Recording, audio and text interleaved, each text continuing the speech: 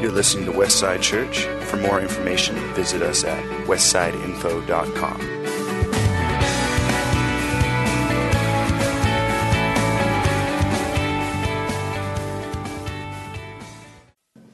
But in the meantime, I have the wonderful privilege of starting out our new series.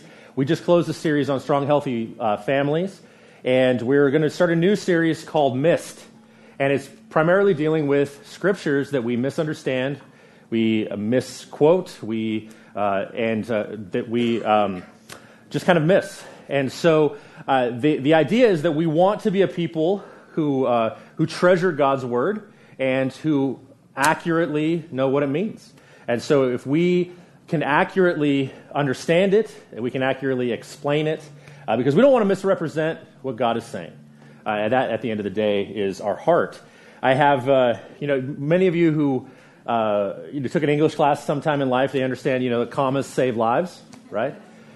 Let's eat, comma, grandma, or let's eat grandma, right? That comma can save grandma's life, right? But I want to give you some other misrepresentations or misunderstandings that I came up with this week.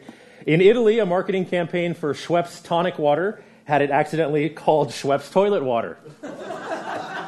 Would you buy that? No. In Spain, before the Pope's visit, an enterprising local decided to make T-shirts that said, in English, "I saw the Pope," but due to a mistranslation, they were printed as, "I saw the potato." So, nobody bought them, right? And my favorite one, when translated into Chinese, the Kentucky Fried Chicken slogan, "Finger licking good," came out as, "Eat your fingers off." So,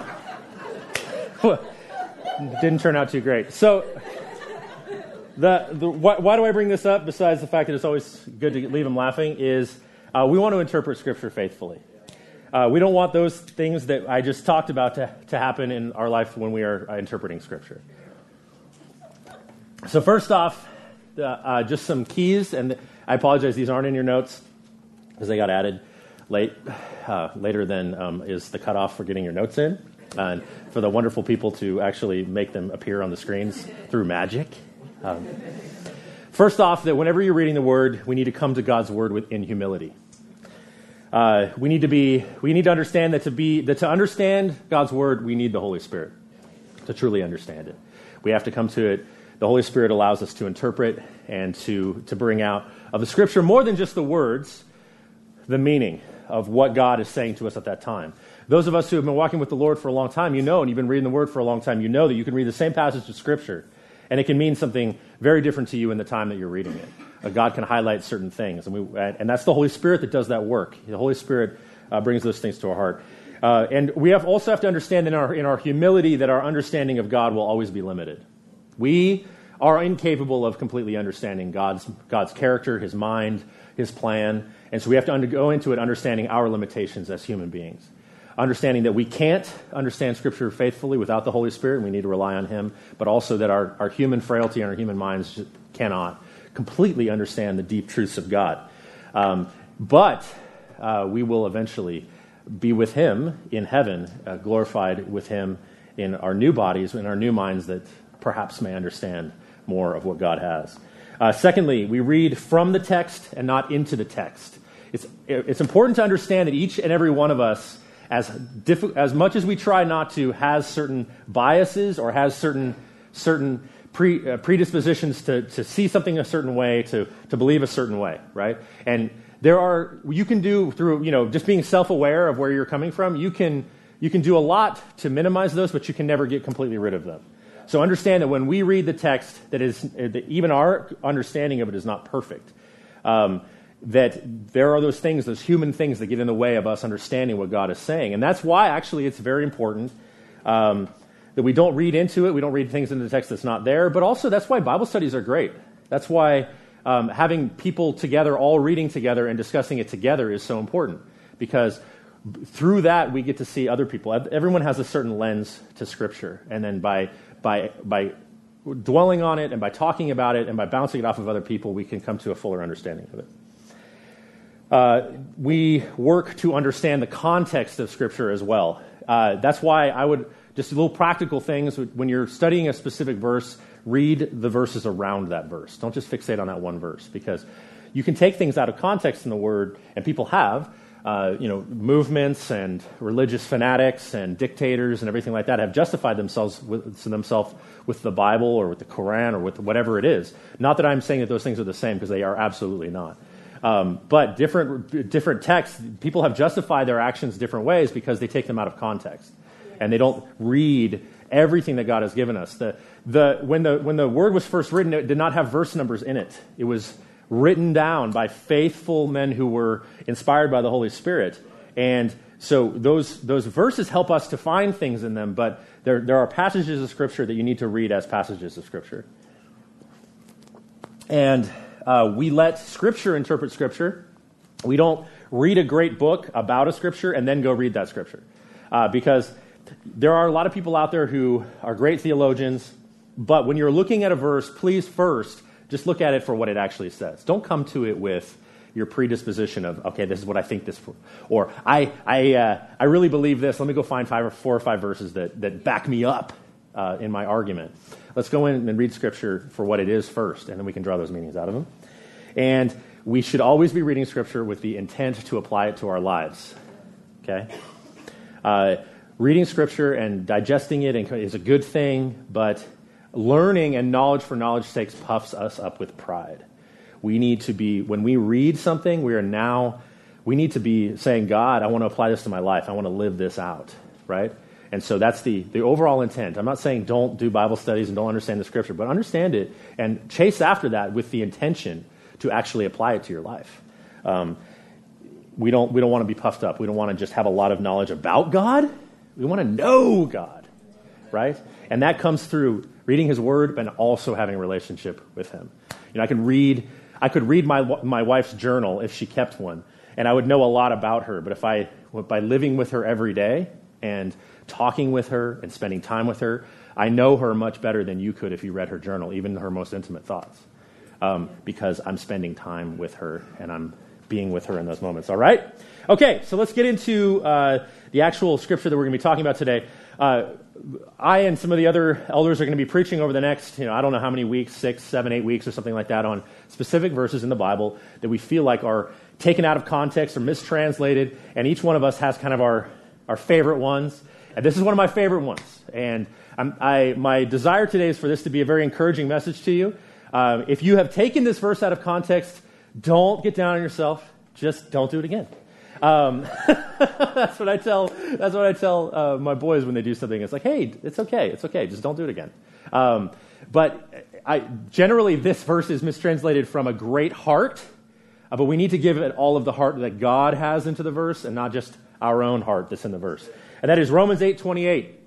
It's a very famous verse in the Bible. I'll read it in 2 different versions, depending on what you're familiar with. And we know that for those who love God, all things work together for good, for those who are called according to His purpose. In the NIV, and we know that in all things God works for the good of those who love Him, who have been called according to His purpose.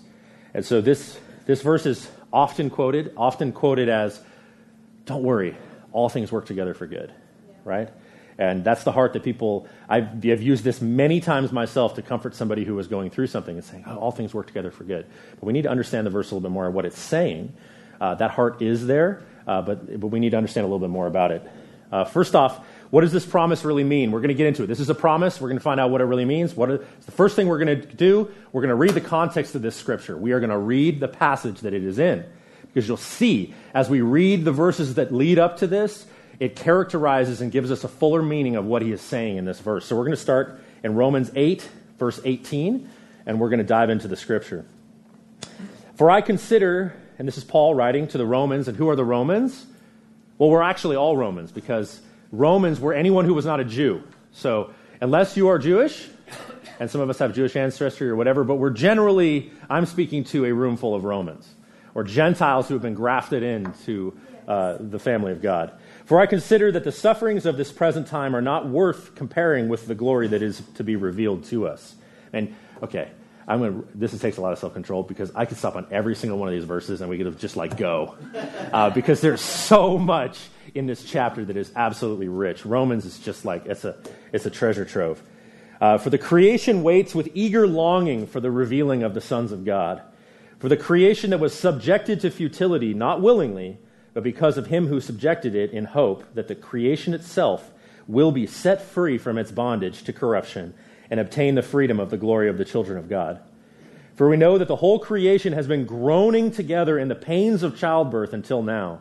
And not only the creation, but we ourselves, who have the first fruits of the Spirit, groan inwardly as we wait eagerly for adoption as sons, the redemption of our bodies. I'm going to pause for a moment here. What he's talking about is he's saying, we are in this fallen, corrupted world, this world that is under sin, and it groans.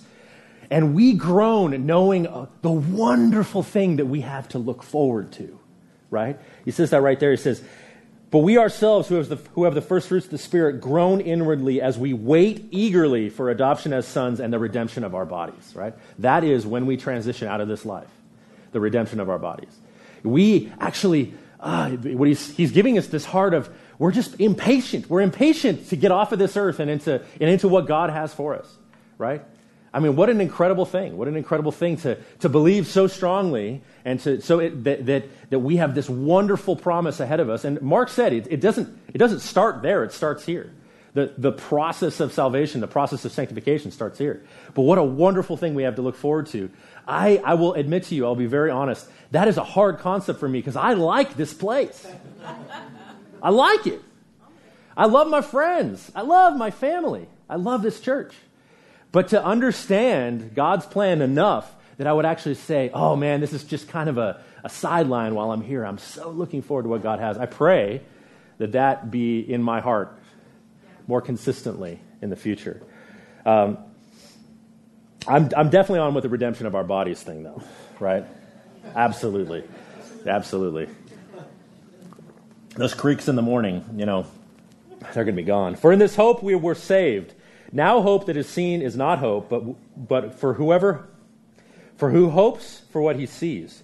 But if we hope for what we do not see, we wait for it with patience. Likewise, and we're getting right into the verses leading up to this, likewise the Spirit helps us in our weakness. For we do not know what to pray for, or we ought, but the Spirit himself intercedes for us with groanings too deep for words. And he who searches hearts knows what is the mind of the Spirit, because the Spirit intercedes for the saints according to the will of God. According to the will of who? According to the will of God.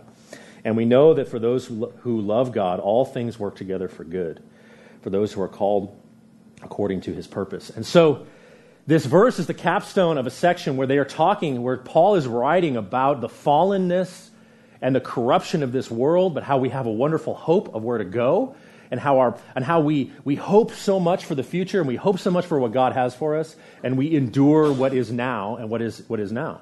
So it changes a bit of the context of this verse, where you understand that he's writing this to people who understand the suffering of this world. They understand suffering for the gospel. They were being persecuted. The church is being persecuted. People were being killed. People were being tortured. And he's saying to them, don't worry. These things will work together for good. They'll work together for good for those who love him and are called according to his purpose. So the second question I have today in the notes is, do all things work together for good for everyone? And the answer is no. They don't. All things work together for good for those who love him and are called according to his purpose, right? So if you're using this verse to comfort, and I know it comes from a great place, but if you're using this verse to comfort somebody who is not a Christian, it is not appropriate. And it's not, because it says for those who love him and are called according to his purposes. How do we know those who love the Lord? He says, if you love me, you will obey my commands. So those who are of us who, and we're not always all obedient all the time. Raise your hand if you're perfect. Okay, exactly. But we understand there's a heart. And I understand when I'm raising my kids, right? It's not about the rule that they broke. It's the heart that they had. They can be obedient with the wrong heart. Or they can be they can disobey out of a desire not to have that heart. So it is about the heart, a heart of chasing after God, a heart of being where he wants you to be and where he's called you to be. For those people, he will bring these things together for good. And so why is this the verse that I chose? Because, friends, I feel like when we use the Word of God inappropriately, we actually drive a wedge between those people and God. Yes. Because if we're telling people through a great heart, through our mercy and compassion, which is a wonderful thing, those are characteristics that God has. They're not weakness. They're characteristics that God has. And we're saying, friend, all things will work together for good, and the phone rings and the cancer's back, or their marriage of 30 years is falling apart, or they get fired for no good reason. I'm telling you, those words are going to ring really hollow. And they're going to cry out to God and say, God, you said all things will work together for good. And he didn't say that. And so this is the heart of why we are launching into this series on really understanding the Word of God, because we don't want to drive that wedge. Because God is faithful to His Word. He does not change. He comes through on His Word. We need to understand what His Word says, so that when we explain to people what His Word says, He is consistent with what His Word says. Doesn't become consistent with what we claim His Word says. He is consistent with what He said. So we're going to get into a little bit more of what He's actually saying here. What is the good that Paul is talking about in here? It's not necessarily the good that we would want it to be. Now, God's not a mean guy. He loves us. He loves us dearly. He sent His Son to ransom us from an eternity of not being in His presence. But He's about something. He's about something going on in this world right now. It says in Romans 8:29, for those He foreknew, He also predestined to be conformed to the image of His Son, in order that He might be the firstborn among many brothers. And I know this verse is loaded with stuff. I'm not going to get into all of that. But I'm going to focus on to be conformed to the image of His Son. The good that Paul is speaking of is this process of sanctification and of us becoming like Christ. He says, don't worry, church, that is enduring suffering. God will work these things together in you for good, to be conformed to the image of Christ. I'm going to use these things to purify you, to teach you, to make you more effective witnesses in this world. Because why is this whole process going on? Why do we not just get raptured when we're saved? Because we have a job to do. We know this year our focus is go therefore, and that's taken out of the Great Commission. The Great Commission is given to us as our job to do on this earth while we're here. Right? We're saved. We're in the process of being sanctified. We're empowered by the Holy Spirit so that we can do something with it, not just hang around and have potlucks. I love potlucks, though. So, thank you, God, that you gave us potlucks in addition to the Great Commission. And let's read the Great Commission, Matthew 28:16 through 20. So if you want to turn there. Now the 11 disciples, and we're going to read this. We're not just going to read the verse. We're going to read it in a bit of context. Now the 11 disciples went to Galilee, to the mountain to which Jesus had directed them. And when they saw Him, they worshipped Him, but some doubted.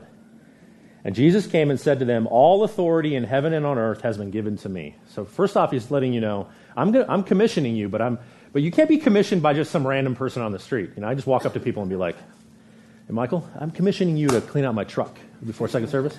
Can you do that? I got some stuff in there, right? No, I don't have the authority to do that, right? Jesus is saying, all authority has been given to me. So when I'm giving you this commission, I'm giving you this commission with the full weight of my Father behind me.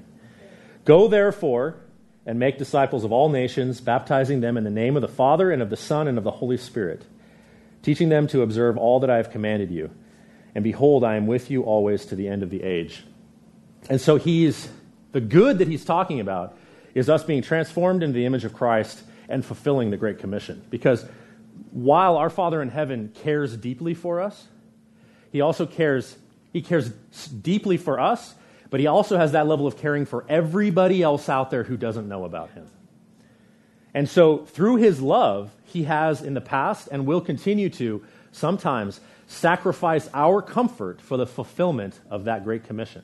Sacrifice, and if we're going to be on board with Him, we have to understand that. Kobe Bryant is quoted as saying, Kobe Bryant won a lot of championships, great basketball player, played for the wrong team, but he's still a great basketball player. And probably should have retired last year, not this year. But anyway, He said, friends come and go, but banners hang forever. And I'm not saying that that's God. But understand a bit of that, there's the mission that we're on that needs to be accomplished. Because God could stop right now and he could spend all of his time making sure that we all live a comfortable life and just protect us. And we would be the remnant, and then everyone else would go to hell, and then we'd be sitting hunky-dory, right? That's not God's heart. He says, your future is secure. Your eternal address is already penned in the yellow pages or the white pages of heaven, right? You're taken care of. You're good. There are a lot of people out there that we want to change their address, okay? And so he's about that. That is his primary motivation on this earth. We are partnering with him in that. And so that's the good that he's speaking of. The good that he's speaking of is this greater good of us reaching the world wherever they are. Amen? All right, so we need to remember, we want to apply this to our lives. First off, that good is defined by God and not by our desires, right? That's right. It would be so much easier if I could just, submit my application in triplicate and God says, define. So what's good look like for you? And I write my little thing, and he goes, okay, well, that's your good. Let's haggle back and forth. Okay, yeah, that sounds fine. Bass fishing, a bass boat, and I'll keep Jenkinson pretty high. 3 years out of 5. Sure, okay, we'll agree to that. I'm telling you though, Logan with that bass boat on Jenkinson, I'd love to do that every once in a while. But if I had all of that, I probably wouldn't be very good for the kingdom, because I would just be hanging out. No. The good that he has defined is the kingdom advancing and souls being saved. We have to get this. We have to understand that no matter what's going on in our life can be tough right now, but we are the lucky ones already, even in the midst of the things that happen, the struggles, the struggles in work, the struggles in life, the struggles with family and relationships. We're already blessed. We are already so blessed if we know him as our Savior. Now, if that's not you, you can become blessed by knowing him as your Savior. Because the go, therefore, is for you. We are commissioned here today to go out into the world or even to be here and to bring people here so that you may learn about your Savior. You may learn about how much he loves you, that he gave everything to bring you back into relationship with him, and he wants to commission you as well and give you the fulfillment of a purpose in your life. Is it going to make you comfortable all the time? No. But comfort versus fulfillment, that's the decision that we have to make as Christians, right? Fulfillment of our purpose and fulfillment of the Great Commission that we've been given, right? Comfort comes and goes, to paraphrase, but that kingdom banner will hang forever. And we will be in heaven with those that we lay down our life to bring with us. And I want those people there. I want as many as will listen. I want to lay down my life so that they have a chance to gain eternal life. Amen? All right. A great example of this, Steve has spoken about this before, is the 5 missionaries who went to minister to the Aka Indians, right? Nate Saint, Jim Elliott, Ed McCulley, Peter Fleming, and Roger Udorian. Oh my gosh, sorry buddy, I totally butchered that. If you're not familiar with the story, they had been trying to make inroads to, it was one of these people groups that had not been reached for the gospel, and they were trying to learn the language. It was an unknown language. They were flying around. They were dropping leaflets. They were dropping presents and food and all kinds of things to try to open up relationships with these Indians. And they finally their plane landed and they got out, and it looked like things were going to go pretty well, but they actually ended up seeing it as kind of a provocation, and they ended up killing all 5 of the missionaries. And it was very, very vivid right there on the beach. They basically speared him and hacked him to pieces. Now I'm telling you, in that moment, that did not seem very good. And if their widows and their children had been comforted with, well, all things work together for good, all things are going to end up hunky-dory for you, that doesn't ring true. But we look at the grand scheme, we look at the big picture of the kingdom advancing, and later on, years and years later, the widows and the children of those missionaries made huge inroads into that population and actually brought many of them to Christ.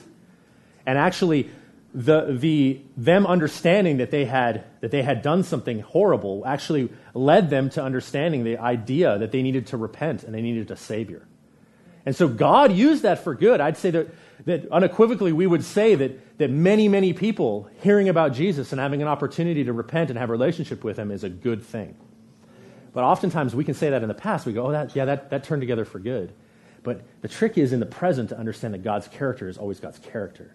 And his methodology is his methodology. He will work these things together for good for his kingdom. And if we're on board with him, he'll take care of us. Will he lay down our life if it will lead to many being reached? Absolutely. We have to be okay with that because that's what we do every day. We lay our life down a little bit every day so that more people can know about him. God can use evil for good outcomes. He's actually a specialist in that. Let's think about the crucifixion. That did not seem very good. Jesus, the night before, was praying and saying, if you would, let this cup pass from me. He knew it was going to be terrible. But God used that as the most beautiful thing that has ever happened on this earth. Him being crucified and us being able to be made right with the Father. So he's a specialist in that. Acts 4:27-28 says, for truly in this city there were gathered together against your holy servant Jesus, whom you anointed, both Herod and Pontius Pilate, along with the Gentiles and the peoples of Israel, to do whatever your hand and your plan had predestined to take place. So God actually he orchestrated those events to happen that seem horrible because he loved us and because he wanted things to work together for the real good of this earth. Look at the persecution of the early church. You have the church and you got all these people saved. They're all passionate about him. They got this 5,000 or 10,000 person church. Things are going great. They got their own mic, leading worship, and they've got all kinds of great stuff going on. They've got their Tyler, doing children's ministry and everything like that. They're like, oh, this is pretty sweet. And then they start getting persecuted. And Paul, he knows firsthand. He's writing about it. He's the one doing it. Not our Paul, but Saul at the time. And what did that persecution of the early church do, though? Without that, they would have hung out there probably for a long time. We like to be comfortable. We like to be, oh, this is great. This church is fantastic.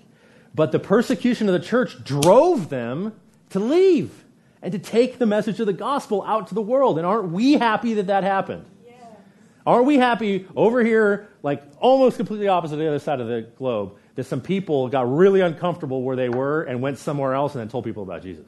Yeah. It's a great thing. God is interested more in transforming our character.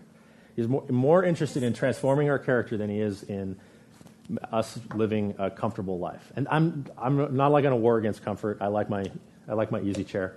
It's in storage right now because Amanda and I are still homeless. We're taken care of though. Her parents' couch is not nearly as comfortable as ours. So I'm not going to say that's persecution. I understand. I like comfort. I'm not saying it's bad to be comfortable, but we can't let comfort become higher to us than fulfilling the call of Christ in our lives. Philippians 1:6 says, and I am sure of this, that he who began a good work in you will bring it to completion at the day of Jesus Christ. He makes that commitment to us. When we come to know him and we are saved and we receive the infilling of the Holy Spirit, he makes a contract with us and he says, I'm not done with you. And aren't we glad that he's not? I like constant improvement. I don't know about you guys. It's not always the most fun thing in the world, but I like things consistently improving. I like the fact that, some of you classic car nuts will probably, kill me, but, my first car was a 65 Mustang, right? And it was great. It was a beater, but it was great. It was mine. And you couldn't eat in it or put your muddy feet in it or anything like that, even though it was a beater. And I'm telling you, then I owned a 2005 Mustang, right? Which I eventually sold to because I decided that I was going to be responsible with it. We had a third kid, and there's just no way to get a car seat back in there. I'm telling you, they did a lot of work in 40 years. That 2005 Mustang was a lot nicer than my 65 Mustang. I'm glad that Ford understands the concept of continuous improvement. And I'm hoping that 40 years later, when I'm 43 or 44 and I've known the Lord for 40 years, I'm hoping that I'm a better model than I am when I was 4. Now, I've obviously had some off-road miles. I'll show the miles, but hopefully I will be improved. And that's the commitment that God makes to us, that he is not done with us. He's not going to leave us nor forsake us. But when he's with us, we are going to be consistently being conformed to the image of his Son, because that's perfection. That's what the aim is. That's what the goal is. If you said yes to Jesus, and you can say yes to him today, if you said yes to Jesus, you said yes to becoming transformed into the image of Christ. And he's going to continue to do it, because he made that commitment to us, and he always follows through on his word. Sometimes we go, oh, Lord Jesus, please give me a break. Let's stop the sanctification process for a second here. And sometimes he will. He'll give you a break. But he's never going to leave you and not come back and be finishing that little thing, sanding that little thing. Any of you who've owned a house, until you sell that thing, it probably does, you're finishing those little projects up to when our house finally sold, we were in there the day that it was closing. It was probably not even our house anymore at that point. And I'm down there finishing some areas on the, because after we moved our furniture, there's some areas, oh, no, I got to fix that. That's how the Lord is with us. Until the day that we are either raptured into his presence or we die, he will be working on us, and that's a good thing. So our response, we should always ask ourselves, what is God speaking to me? Oftentimes, I'll get up here and I'll give a sermon and I'll talk to somebody afterwards and it was something totally different than what I said. Mac and I were talking about that today. And that's great, because the Holy Spirit, what the Holy Spirit is going to do in your heart is way more important than what I'm saying. But every time we come in here, whether you've been walking with the Lord for a long time and all of this is just total milk to you, or you're a new believer or you're not a believer yet and this is way over your head and you don't know what's going on, allow the Holy Spirit to work in your heart and to tell you, this is what I'm trying to say to you today. Because that's the great thing about it, is he's always alive and he knows what you need and where you're at. And specifically, how am I going to obey him? How am I going to, if he's going to call me to something, if he's going to call me to something more or to something different, I need to be in a heart of obedience, because that is how we demonstrate our love for him, is we demonstrate our love through our obedience to his commands. Amen? All right, pray with me, please. Lord Jesus, we thank you for your word. We thank you for how powerful it is. Lord, our desire is to understand your word, is to rightly divide it, to use it effectively as a weapon against this world and against the devil. But Lord, we need to understand it, and we know the understanding comes through you. It comes through your Holy Spirit. Lord Jesus, I pray for everyone here as we read your scripture. Lord, I pray that your Holy Spirit would be on us, would be in us, and Lord, that we would do everything that we do with a heart to want to partner with you in this wonderful work that you've seen fit to partner with us in. Amen.